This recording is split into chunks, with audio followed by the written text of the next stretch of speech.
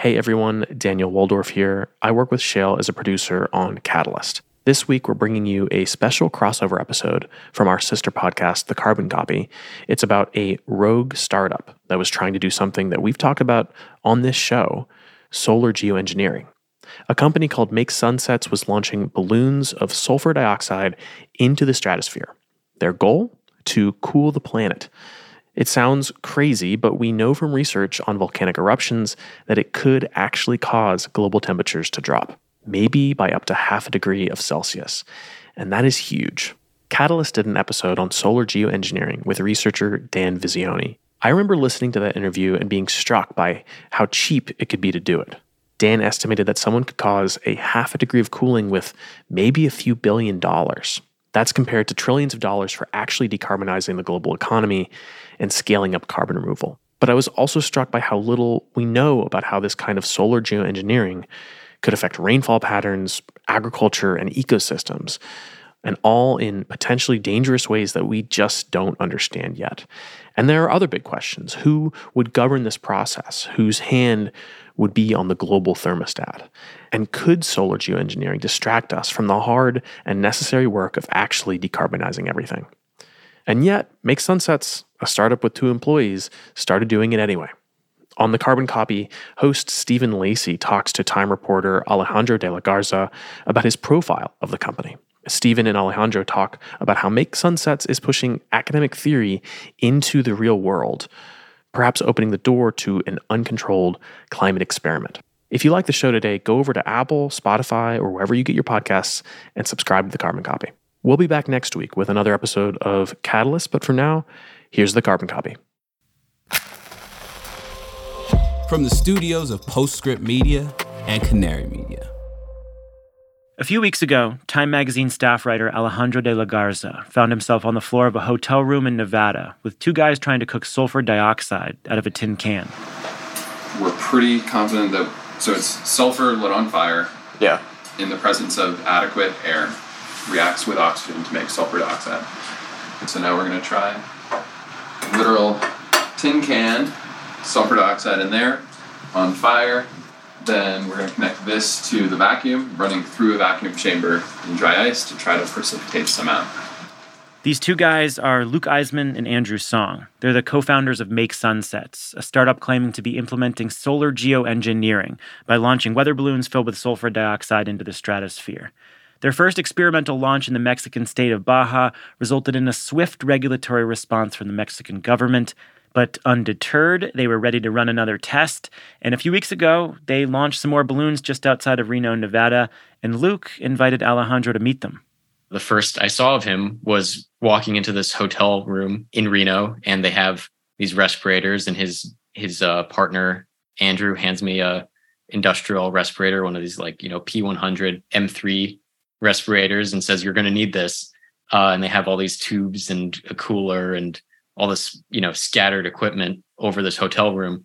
They were experimenting with a new method to produce sulfur dioxide right in front of Alejandro. It involved burning fungicide in a tin can and then sucking the smoke through some tubing and cooling it with dry ice to turn it into liquid SO2. Again, this is in a hotel room. What are you seeing in there? There's a little bit of water-looking stuff, but clear liquid. I'm pretty sure it's sulfur dioxide. Oh, there's little drops there. Yeah. Okay. Is it supposed to be clear? Yeah. They, I think, referred to it as looking like they were cooking meth a couple times.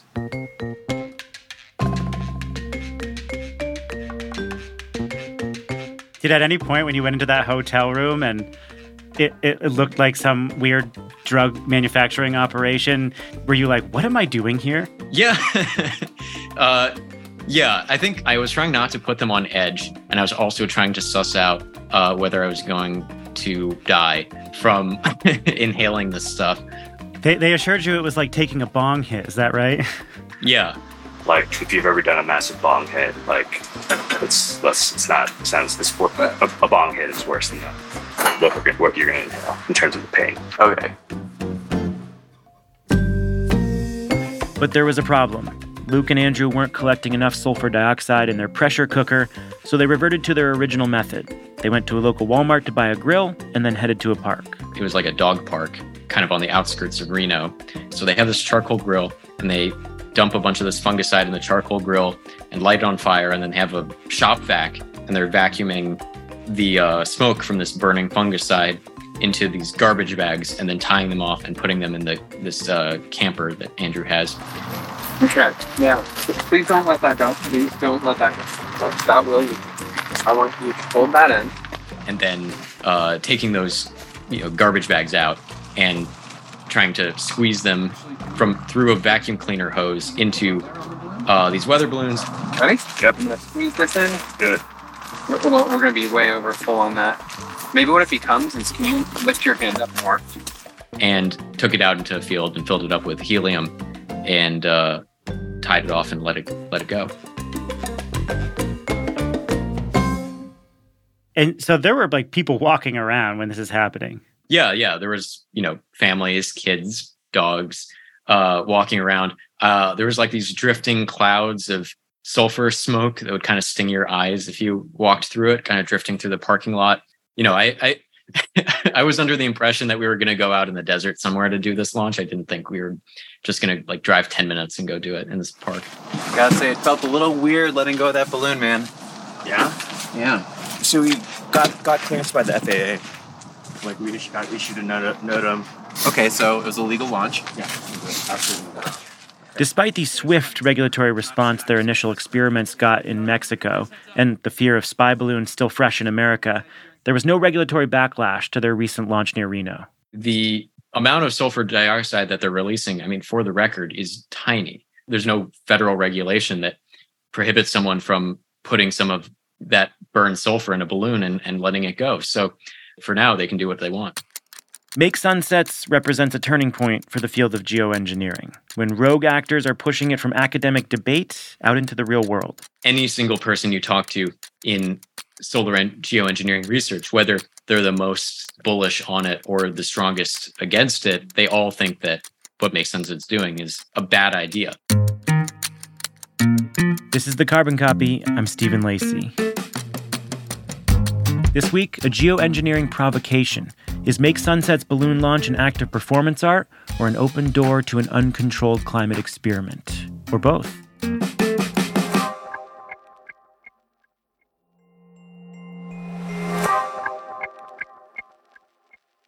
So geoengineering refers to a very wide spectrum of approaches to influencing the climate in order to slow global temperature rise. Carbon dioxide removal, stuff like direct air capture, is one less controversial form. Solar geoengineering, on the other hand, is the third rail of climate discourse. Solar geoengineering is a pretty radical and potentially dangerous proposal that relies on altering the atmosphere to temporarily block the sun. One proposed method is known as stratospheric aerosol injection, intentionally emitting aerosols like sulfur dioxide into the atmosphere. Make Sunsets calls this sunscreen for the Earth. While these aerosols have a temporary cooling effect, a geoengineering program would need to be continuously maintained over decades while carbon and methane emissions are reduced. It could have a whole host of negative consequences that scientists can't even predict as the atmosphere shifts, ranging from acid rain to impacts on the ozone layer to detrimental shifts in local environments. It's incredibly risky, like playing planetary roulette. It's why no one has done it. It's what makes the people behind Make Sunsets so brazen.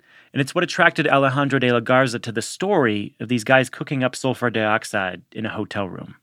Who in the world are Luke Eisman and Andrew Song? Andrew calls himself says he's the suit of the company. He specializes in early stage startup sales, as I understand it, trying to get revenue for early stage startups. Luke Eisman is a serial entrepreneur. He worked at Y Combinator for a while as their head of hardware, director of hardware. So he has a lot of sort of street cred in the sort of DIY startup VC community. Luke he gives the impression, I don't know, of someone you want to be friends with, or just, he's very charismatic. It feels like Andrew's got a bit of the move fast and break things attitude, and Luke has a bit of a punk rock vibe to him. Does that feel accurate to your interpretation at all? I think that's basically right. I think Andrew is move fast, break things, sort of in the more like very, very much the typical Silicon Valley line, and Luke is just strictly breaking things. I mean, he makes things too, and then they break, and then he makes other things, and they also break, and then he makes a third thing. I mean, that's sort of his deal. He's the build it, figure it out as we go, fly the plane while we're building it kind of guy. At no point did I hear the words atmospheric scientist in that description. He is not an atmospheric scientist. So I met Andrew in October at a conference. I knew nothing about the company. I had never heard of them before. And he was very open about what they were doing. I had a good conversation with him, but I walked away from the conversation being like, wow, nothing is going to stop these people. What's your reaction to like their personalities and what's driving them? I'm sure Andrew probably told you at the time they want to save the world. Like that's their plan. And they're not going to let anyone tell them that it's a bad idea. Make Sunset's business model rests on this idea of a cooling credit. Now, it's like a carbon credit, these tradable certificates for carbon emissions created on the idea that those emissions will be cleaned up elsewhere, maybe by planting trees, restoring an ecosystem, etc. Make Sunsets goes a step further than that, claiming to sell credits that will cool the planet directly through solar geoengineering. So for $10, you can buy a promise from Make Sunsets that they're going to inject 1 gram of sulfur dioxide into the stratosphere. And also that 1 gram of sulfur dioxide, they say, will offset the emissions of 1 ton of carbon dioxide for a period of 1 year. So basically you're canceling out 1 ton of carbon dioxide emissions for 1 year for $10. That's the pitch. To be clear, this claim is in no way scientifically backed or verified. Here's Dr. Kevin Surprise, a scholar of geoengineering at Mount Holyoke College. I'm still not entirely sure where they got those numbers from. They really, at this point, don't have any way to measure whether or not they're actually releasing the proper amount of sulfur, if it's making it into the stratosphere. And it's, easy, like these just round, easy numbers of correlation from 1 gram to 1 ton just seem really dubious and more of a marketing scheme than anything backed up scientifically. There is a ton of debate within the geoengineering field about methods and morals. Out of all the unknowns and disagreement about geoengineering, researchers do agree about one thing. What Make Sunsets is doing is a bad idea. For some of the folks who are, more pro geoengineering, that might have to do somewhat with the fact that Make Sunsets maybe they think is making them look bad or making the field look amateurish. But regardless, none of them like it. We spoke with a couple of experts who agreed with Alejandro's characterization. Here's Mount Holyoke College's Kevin Surprise again. And so the brazen attempt to attract investors and attract customers through selling cooling credits with this kind of dubious scientific link that we talked about earlier is kind of the worst manifestation of how this technology one of the worst manifestations of how this technology might come about. This is a great example of the ways in which the scientists who are researching this stuff are well-meaning and well-intentioned and are attempting to be very careful. But even with those safeguards that they're trying to impose on themselves, they are not going to have control over how this technology actually operates in the real world. We also spoke with Dr. Holly Buck, a geoengineering expert at the University of Buffalo. Her biggest fear is that the project will delegitimize the entire field of geoengineering. I mean, the main danger is that it inhibits the very real research that we need because people are too alarmed from the whole topic, or they just write it off. And then the scientists who I hope would be doing the good work on this can't continue their work. And that would be a loss for all of us because climate change is really bad. The impacts are really bad. We should know more about this idea, even if it's just to rule it out. We're going to take a very short pause here. When we come back, we'll hear more about Alejandro's reporting and hear from those geoengineering experts about what else could go wrong.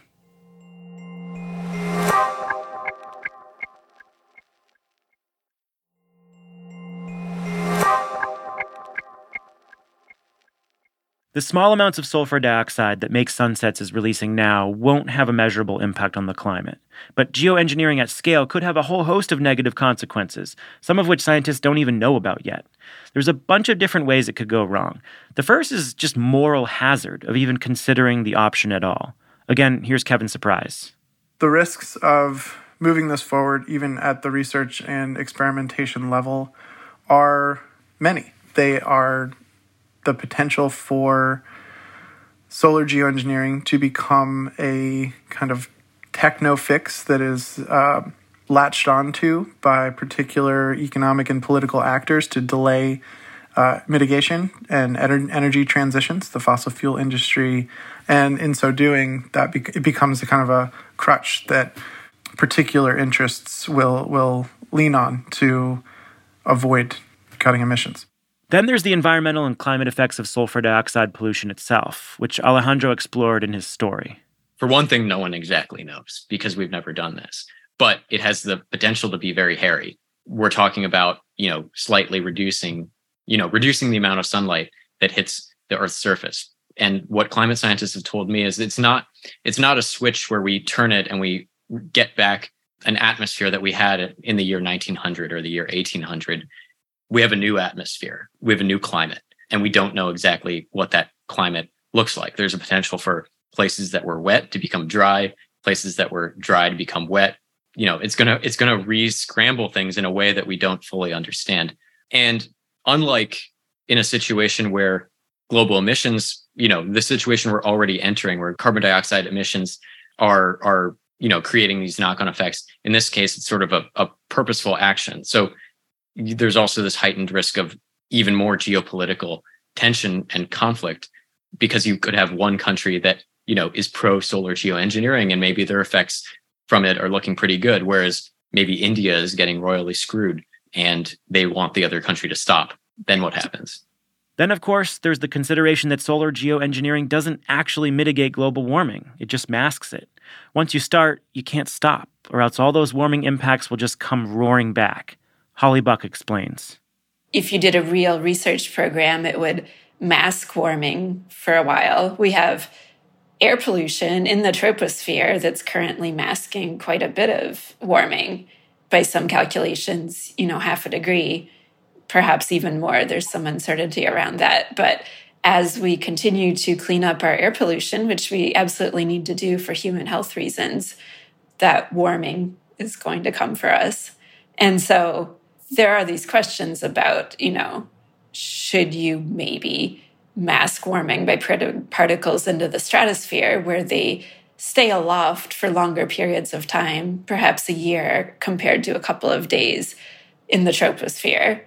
And the answer to those questions, I think, is we really don't know what the impacts would be because we haven't done very much research on this at all.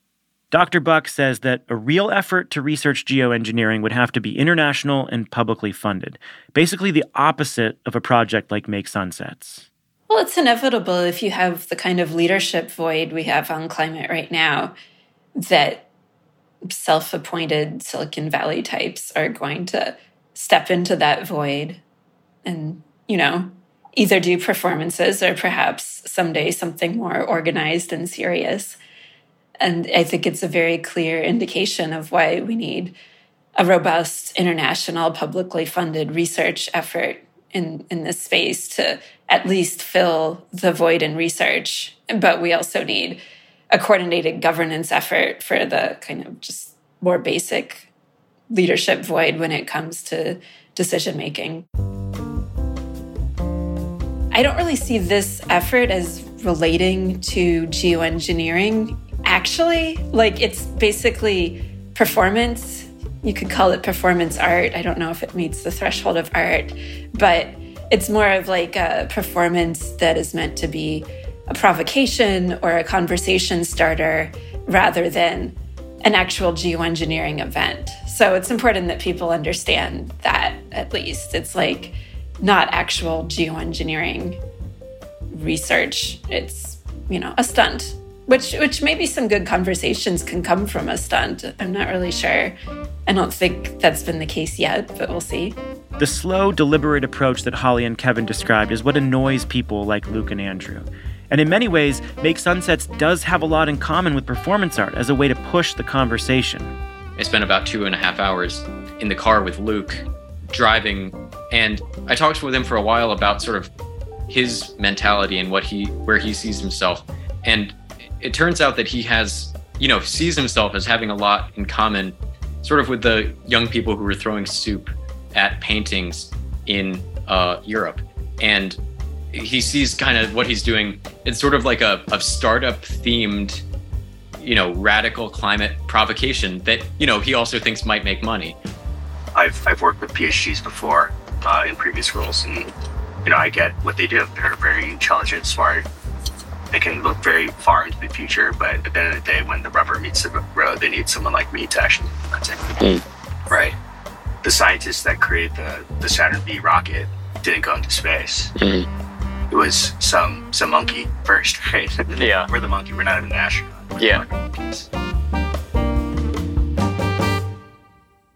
Throwing a few grams of SO2 in the atmosphere is not going to do anything for geoengineering, but it certainly suddenly takes these academic papers and this field that is mostly in the literature and leaps it out into the real world. Do you think this will have a material impact on the geoengineering field? I don't think they would necessarily call it an art piece, but it certainly, gets attention in the same way that a piece of, provocative protest does. I think it does have an effect. As small as it is, this is the first attempt. And, reports just came out that a researcher in the UK has what amounts to another rogue geoengineering experiment, this time with a lot more instrumentation and sort of a, perhaps some, maybe they're going to get some kind of scientific findings from what he's doing. But what Luke and Andrew did will always be the first one.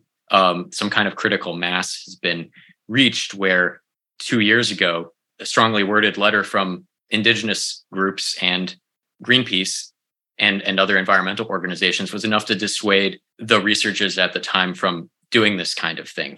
In that case, it was doing some outdoor geoengineering experiments over Sweden. Now we have a combination of people and conditions where that doesn't matter anymore. Like they're going to do it anyway. So I think it's a marker of the moment we're in. Absolutely wild story. Alejandro, thanks for telling it. And we appreciate you coming on and talking to us about it. Thanks for having me. Alejandro de la Garza is a staff writer at Time magazine. We have a link to his story profiling Make Sunsets in the show notes.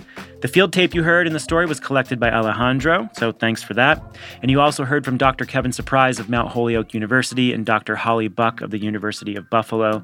This episode was produced and written by Alexandria Herr. It is Alexandria's last episode. She is moving on to go work for Rewiring America. We're going to miss you, Alexandria. Thanks for all the great work you did on this show. Sean Marquand is our engineer. Original music came from Echo Finch and Blue Dot Sessions. Postscript Media is supported by Prelude Ventures. Prelude is a venture capital firm that partners with entrepreneurs to address climate change across advanced energy, food and agriculture, transportation, logistics, advanced materials, manufacturing, and advanced computing. And help us out by sending a link to this show to someone in your life who you think would love it. And give us a rating review if you haven't already. Thanks so much. We'll catch up with you on social media, and we'll catch up with you here next week. I'm Stephen Lacey. This is The Carbon Copy.